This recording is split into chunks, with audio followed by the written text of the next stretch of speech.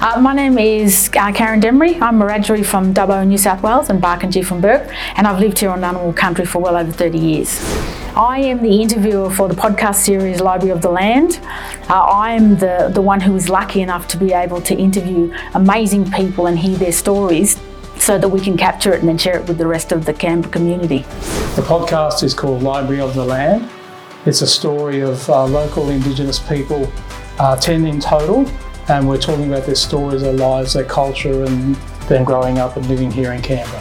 So I have the best job in the whole entire world because I get to sit with people and listen to their stories and really drag out the value that they have so that that can be captured not only now but more into the future.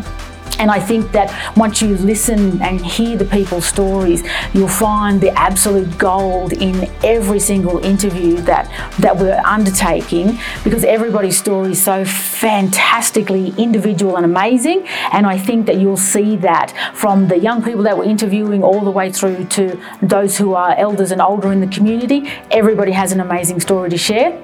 And I'm so fortunate because I'm the one that gets to do the talking and the listening. Libraries are doing this because libraries have a huge interest in local Indigenous affairs. We are doing lots of things to make Indigenous people much more welcome in the library space.